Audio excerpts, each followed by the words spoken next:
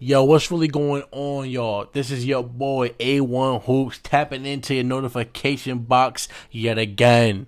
Hope y'all guys had a great Thanksgiving, and without further ado, let's go ahead and talk basketball. Now, I need to get some things off my chest about Anthony Davis, the Lakers, but mostly Anthony Davis, all right? Now, let's go ahead and get into it. Let me give you guys a brief history, just in case, you've been under a rock, right? So, I'm old enough to remember 2019, when Anthony Davis first got to LA. And honestly, for the most part, during that season, you could argue, not me, definitely not me, but you could argue Anthony Davis outplayed LeBron James. He was outscoring him. He was definitely playing better defense, yada, yada, yada, right? And it started to feel like, you know what? Maybe this is like the emergence of Anthony Davis, him playing alongside LeBron James, gathering up all that knowledge, right? He was entering, I think he was like 26 at the time. He was entering like his physical tip-top peak, his apex. We thought the world of Anthony Davis. He had a legitimate argument to be the very, very best defensive player in the NBA that season, right? And then we get to the playoff run. Now, before I go any further, no one cares about the bubble jokes, all right? It counts. Let's just get that out the way. The NBA recorded it. It counted. I don't care if some Twitter user, it's the bubble, so it doesn't matter at all. Don't really care. The Disney joke was never that funny. Maybe the first 200 times it was, but for the most part it wasn't. Okay? But like I was saying, I digress. Anthony Davis had a spectacular 2019-2020 season, probably a top 5 player in the NBA at that time, right? We get to the playoffs. He further validates what we had been originally thinking, which was, is he a top 5 player in the NBA? Well, if we go based on that playoff run, given how he actually performed, I mean, the buzzer beater against the Denver Nuggets, the spectacular, utter dominant show he put on against the Houston Rockets, and then we get to the NBA Finals. Played some great defense on Jimmy Butler, took the load off LeBron. Averaged like 25 and 11 in that NBA Finals. Played amazing, right? And where did that leave us? Not me, right? Make sure I put that out there. But a lot of NBA fans were saying, you know what? Anthony Davis is like a top 5 power forward ever now. He's better than Charles Barkley. He's better than Karl Malone. Some people were saying he's better than Dirk, KG. They were basically saying, and yes, there are people who are saying this. So if you're listening to this, don't act like it wasn't you if it was you. They were saying the only reason why he's not above Tim Duncan is just because of like the longevity and the resume. That was the only thing that they were saying held him back from being better than Tim Duncan, right? At that time, which was complete ludicrous, but to them it didn't seem that way. And I guess they weren't entirely like wrong to feel that way. Only because it did seem like, okay, this is like the Anthony Davis we're going to continue to get.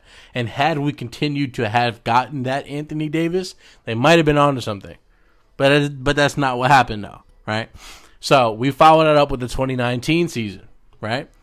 And for one, yeah, he was very injury-riddled. But even in the games that he played in, it wasn't the 2019-2020 Anthony Davis. It wasn't the AD we was looking for, right? We get to the playoffs. He had like one good game against Phoenix, and then the rest were kind of mid. And then he got hurt and didn't play. I think he got hurt after like the jump ball, and then like went back or something like that. I literally can't remember, but I just know he definitely missed. I think like 2 or 3 of those games against Phoenix in the first round. The Lakers went home in the first round, and I think a lot of us squashed it. We were like, oh, you know what? He was hurt. You know what I mean? Boom. We're now in the 2020-2021 season, and as far as I'm aware, there's no real serious injuries to Anthony Davis, except maybe to his mental.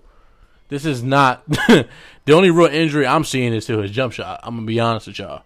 Now, I'm pretty sure you guys have been hammered in the head with the statistics for Anthony Davis this season. But in case you aren't, I'm going to give it to you one more again. All right?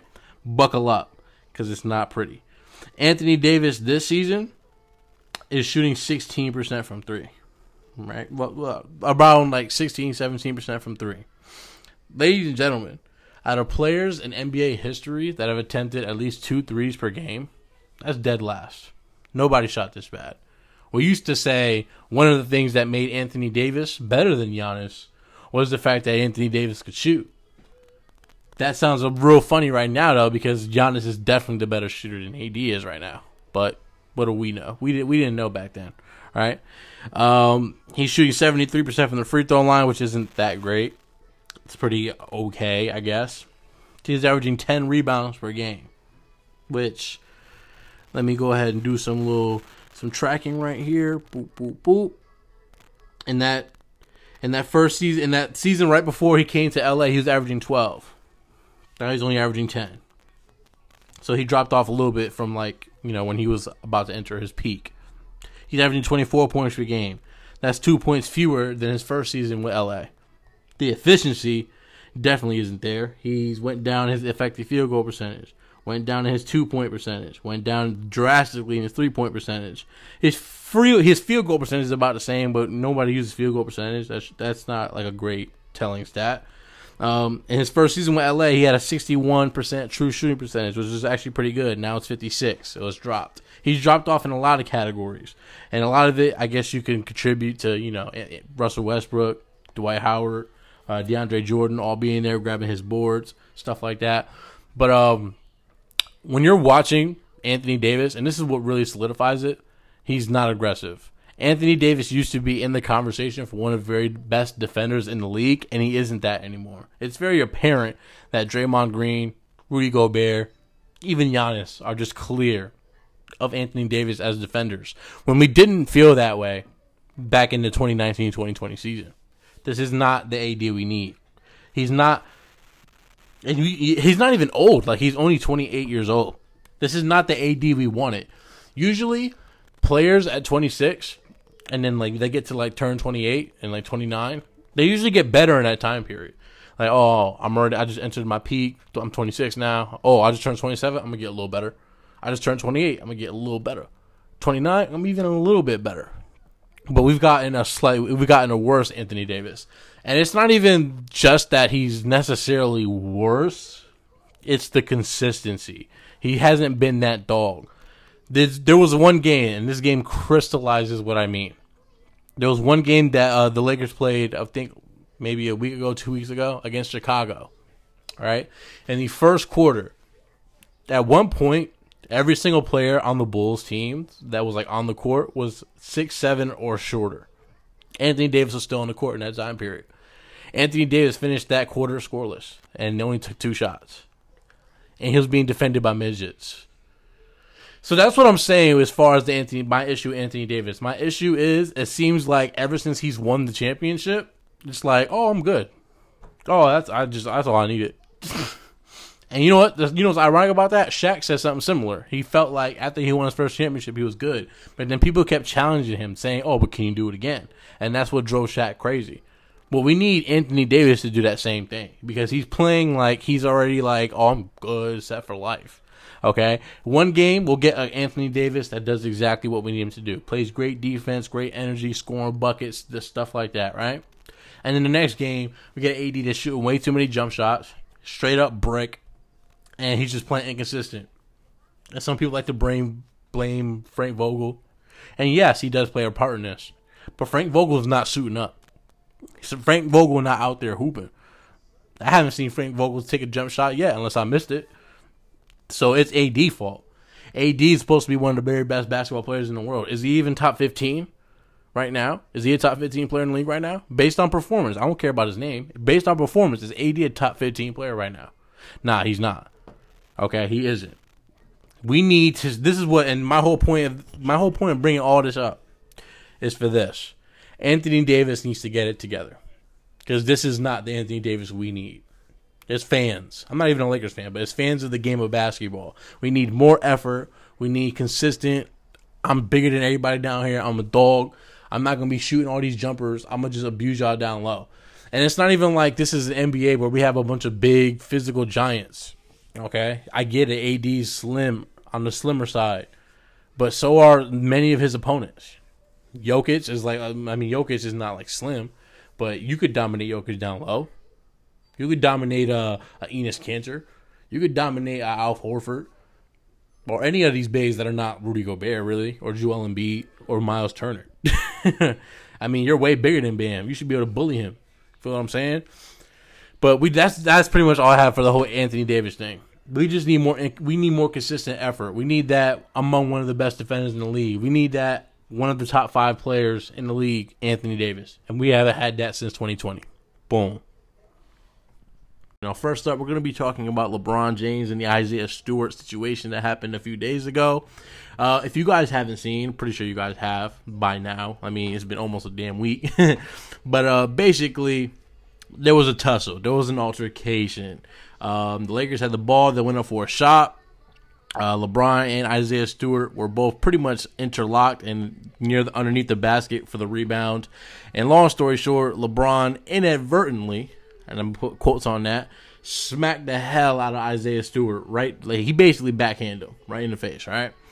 Now, at first, LeBron tried to play it off as not intentional, are you all right, this and that.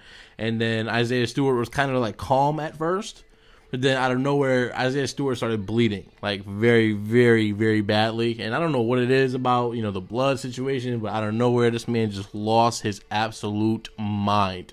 And he literally started charging through people, charging through his teammates, the coaching staffs, and nothing ended up happening as far as like a fight is concerned. Perhaps it would have if there weren't people blocking him off and whatnot. But at the end of the day, it ended up being both players getting suspended. LeBron got suspended for 1 game. Isaiah Stewart got suspended for 2 games. Now, my thoughts. This used to be like normalcy, like back in the day, back in the 80s, 90s, stuff like that. And not to sound like an old head because I'm not one. But this used to happen pretty frequently. So this is not anything new to like any longtime NBA fans. But as far as the suspensions are concerned, I know a lot of people have different feelings about that. At the end of the day, this is LeBron's fault. I'm going to keep it a stack. The whole altercation was LeBron's fault. Let's just be real. If he didn't smack Isaiah Stewart, none of this would have happened.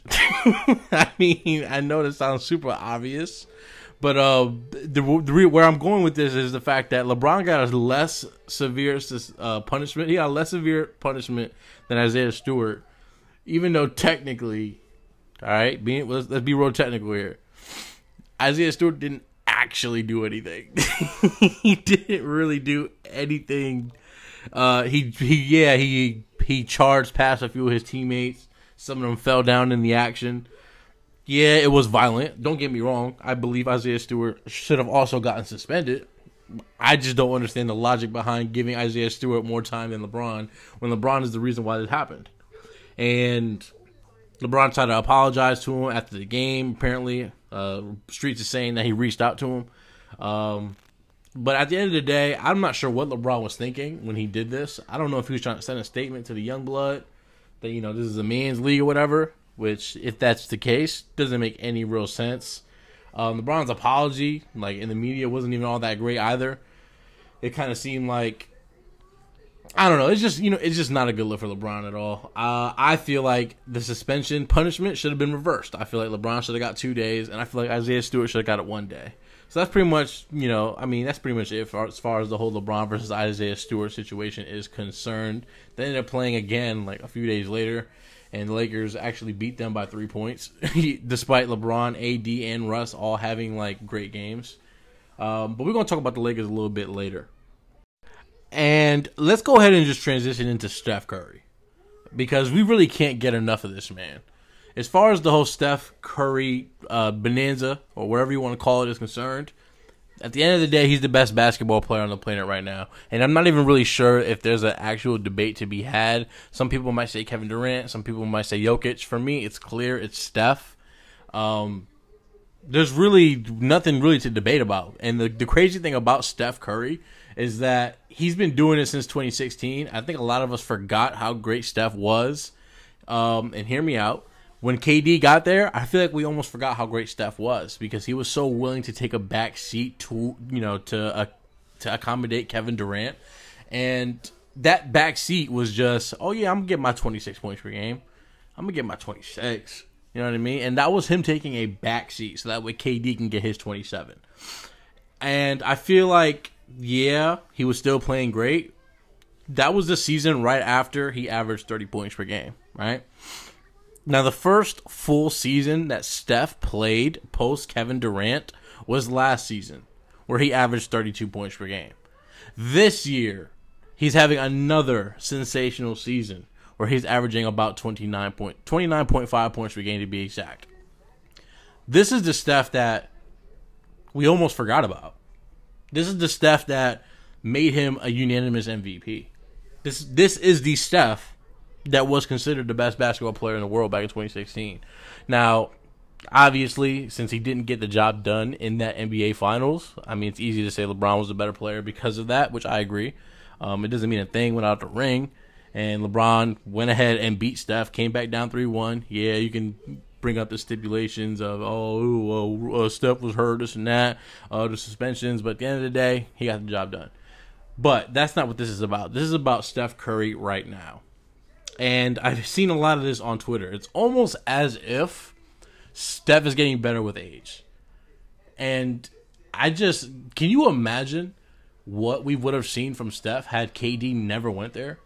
Like, we would have seen a few more 30-point per game seasons. We definitely easily would have seen another MVP caliber season. Probably 2019, 2018. But he was so willing to take a back seat, and that's something that not many players can do. How many players do you know that are so willing to be the first option or the second option just as easily? You know, we saw that from Kobe early in his career. He was playing sort of a Robin role, you know, to Shaq. But I would argue that was more of a Batman 1A, 1B type situation. But the point is, he was the B for like most of that run, most of their time together. But even he had an issue with it because by 2003, he was like, you know what, I want my own team. And that's when they started having that fallout. But Steph didn't have like that issue. Steph didn't have an issue with playing, you know, the second role to Kevin Durant, letting him shine in the NBA Finals, particularly in that 2017 NBA Finals. What other players are like that cool? I mean, you could probably say Dwayne Wade. I mean, Dwayne Wade was fresh off averaging 30 points per game and then LeBron showed up. In the 2009 season, I believe Dwayne Wade led the league in scoring. He was a 30-point per game scorer, and then just 2 years later, LeBron showed up, and Wade was like, you know what? Boom, you're a team.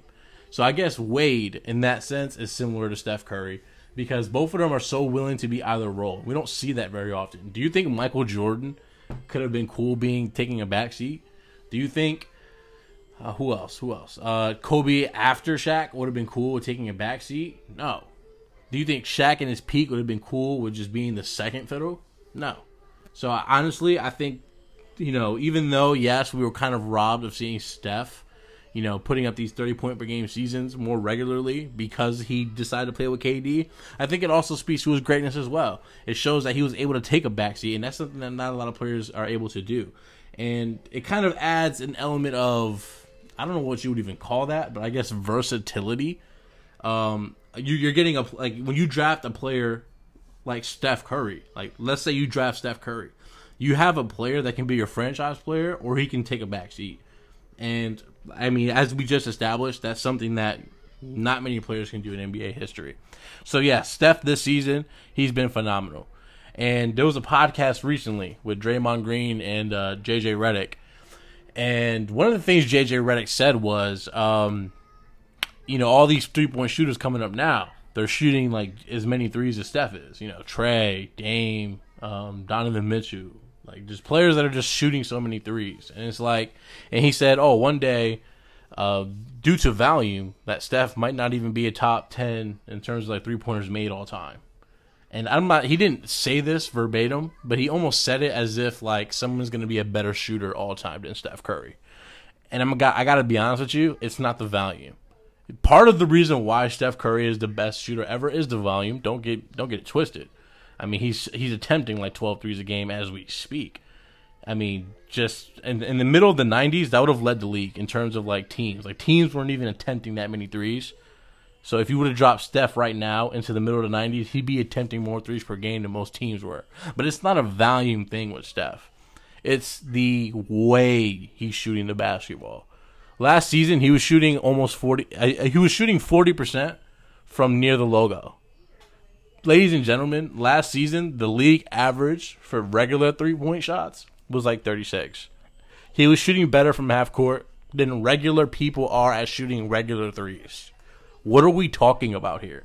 There's never going to be somebody that shoots better than Steph because nobody can do it like he can. Nobody can pull up from deep with that type of consistency. I don't want to hear about Dame. I don't want to hear about Trey. I don't. Nobody can say they're that good at every single facet of shooting the basketball. Catch and shoot, moving off a screen, off the dribble, from the logo. You name it, he's literally shooting. He's elite at shooting at every kind of way you can imagine. When you look at someone like a Kyle Korver, catch and shoot. Klay Thompson, off a screen, catch and shoot, the corner maybe. Ray Allen, early in his career, a little bit off the dribble, but for the most part, catch and shoot, corner specialist. 2013, come on. But Steph is literally elite at every single aspect of shooting the basketball, creating for himself, off the dribble, off screens, the corner, catch and shoot, from the logo, simply dribbling up the court and just pulling up, transition threes. You name it, Steph is literally elite at it. So when someone tells me, look, hey, one day someone's going to be able to have more three-pointers made than Steph, I don't really care about that because they're not going to be able to say that they can do it at every single aspect or part of shooting at the level that Steph can do it at because nobody can. So when it's all said and done, and the reason why I'm bringing all this up is to bring this up. As it currently sits, I have Steph around 12th, 13th all time. I have him and Kevin Durant very neck and neck, interchangeable. I'm not really sure who I think is better all time, right? I honestly feel like Steph can end up a top 10 player of all time. I have Larry Bird right now at number 10, and this is no disrespect to Larry Bird. I feel like people think like I hate Bird all of a sudden. Bird is one of my favorite players, but Steph can honestly pass Larry Bird up. I honestly believe that. By the time he's done, he's definitely ahead of Steph all time. Some people already have him there. I'm not sure if I'm going to go that far. But I honestly think when Steph says I'm done, boom, retired, he's going to be top 10. And the reason why I say that is because Steph's game ages so well, it's ridiculous. His game is predicated on finesse. It's predicated on conditioning, off-ball movement, shooting the basketball. There's not a lot of explosiveness to Steph. Not to say that he isn't quick. He's not overly quick. He's not somebody who's athletic. He's not like super strong or anything like that. His game is going to age very gracefully because at the end of the day, he is a shooter. But he's just the epitome of that particular facet of the game of basketball, if that makes sense. He's when he's 37, what do you... hopefully if you're listening to this, you get where I'm going. But like when Steph is 37, he's still going to be the best shooter in the league. He's still going to be maybe like a Kyle Korver, but like the best version of that. Like he's probably not going to be able to move around screens and dance on people as well as he is right now. But he's still going to be an elite catch and shoot guy. He's still going to provide a lot of spacing, a lot of value to any team. The league is trending towards just more 3-pointers anyway for the most part. I feel like this year the mid-range is getting a lot of love, which I like. But for the most part, the three ball is emphasized in today's game for the majority. So Steph is always going to be able to have a job. He can legitimately keep doing this until he's like 40. And by the time he retires, Steph is probably going to have close to 5,000 3-pointers made. He's already at 29? He's about to hit 3,000. He's about to pass Ray Allen. This is just ridiculous. And it's far less time than it took Ray Allen to do it. But I just want to go back to one more thing. No matter where, like in 10, 20, 30, 40, 50 years from now, even if people pass Steph in terms of 3-pointers made, that doesn't mean they're the better shooter. That doesn't mean that they surpassed Steph as a shooter all time. Steph is still going to be very clear of them. And that's pretty much all I have as far as the whole Steph, rant that everybody's been going on. Now, speaking of Steph, let's go ahead and talk about the Warriors and them. And by them, I mean the rest of the people on the team. Now, let's just be real. I know this is kind of like an early thing to talk about because we are only 20 games into the season. But I'm going to keep it real with y'all. And that's the only thing I ever do on here. But to keep it real with y'all, I think the Warriors are the best team in the NBA. Hear me out. For one, they have Steph. For one, they have the best record in the league. Now, I know that doesn't always translate, obviously. See, 2016, for example. But, I mean, I think it's safe to use it here, especially considering the fact that they don't even have Klay Thompson. They have a pending Klay Thompson.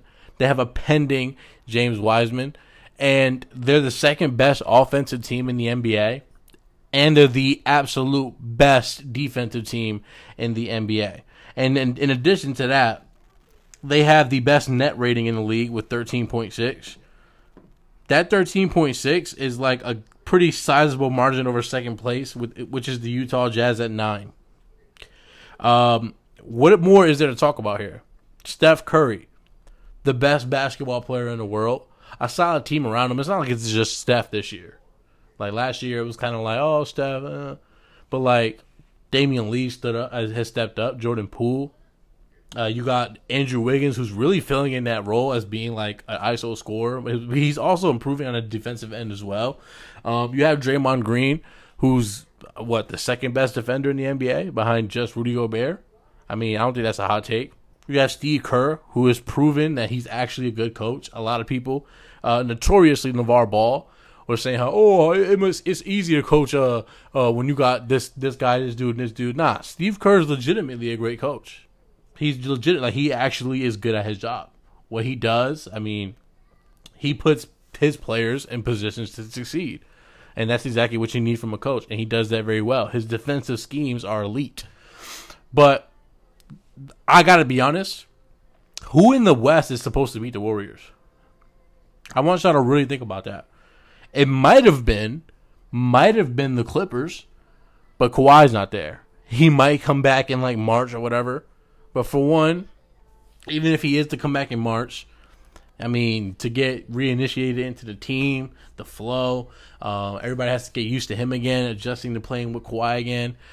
Paul George had to take a step back and, welcome in Kawhi. Those type of things aren't really ideal for a team in the middle of a season, especially not near the end. All right? And two, Kawhi just never comes back when he's scheduled to come back from injury. Are y'all serious right now? We still don't know what happened in 2017, the 2017-2018 season. Man had a bruise, and he was going he played 5 games that year.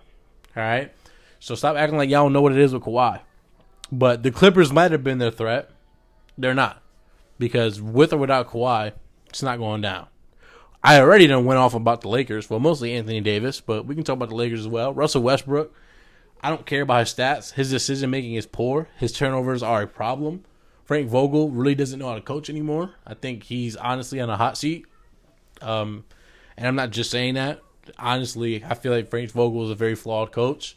LeBron's going to miss another 2 weeks with an abdominal strain. So apparently Father Time is coming in faster than we thought. So, I mean, who's left? The Nuggets, who just lost MPJ for the rest of the season. He has a real severe issue with his back. He has like some nerve damage or something. He just went he's undergoing surgery. He's gonna miss the rest of the year. Nikola Jokic by himself is not beating the Warriors. Sorry, I don't know if you're like a Nuggets fan or something, but I mean it is what it is. And then Phoenix or Utah, it's not happening. I'm sorry. It's not happening. The Warriors are favorites coming out of the West for sure. The only real threat they might have is in the East. And I don't see Kyrie Irving coming back anytime soon. I think, and that's I'm not here to attack Kyrie. Do what you want. You're a grown man. You're free to be an anti-vaxxer or a pro-vaxxer. I'm not saying I am or aren't. I mean, I'm not saying I am a pro-vaxxer or anti-vaxxer. I'm just saying I'm speaking on the side of doing what you want. And Kyrie Irving is doing what he wants. James Harden, he played spectacularly tonight against New York. Put up 34 points.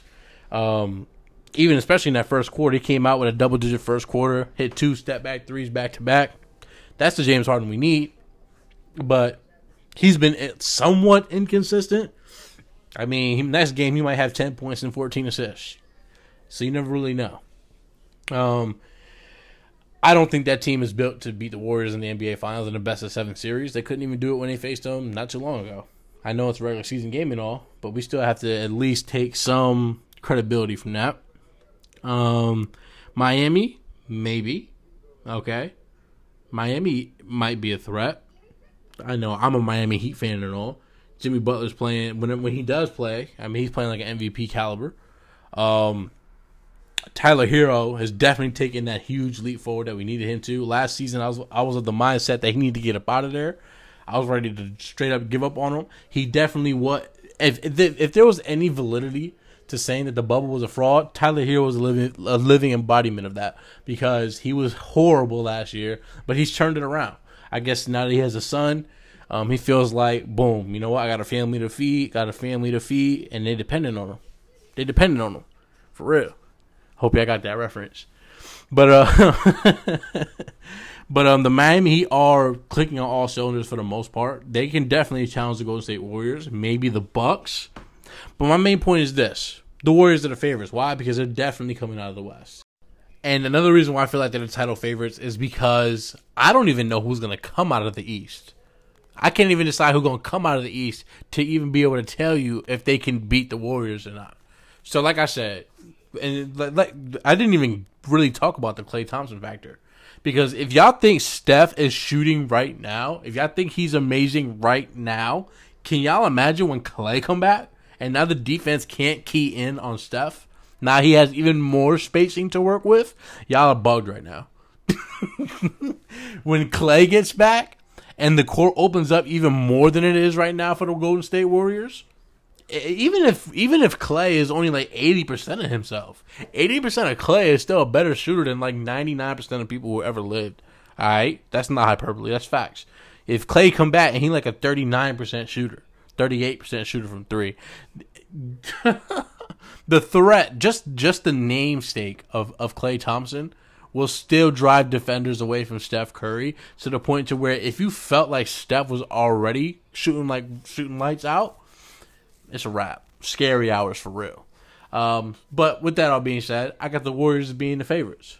And that's pretty much all I have for y'all today. That was the podcast episode. This is an every Wednesday or every week type of thing, but usually Wednesday. I know today's Tuesday. But stay blessed. Follow me on YouTube at A1 Hoops. Subscribe to the channel. Follow me on Twitter at A1 Hoops. Instagram A1 Hoops. Twitter is the best place to follow me because that's where I'm the most active. Now, with that being said, God bless. Amen. I don't know why I say amen, but have a good one.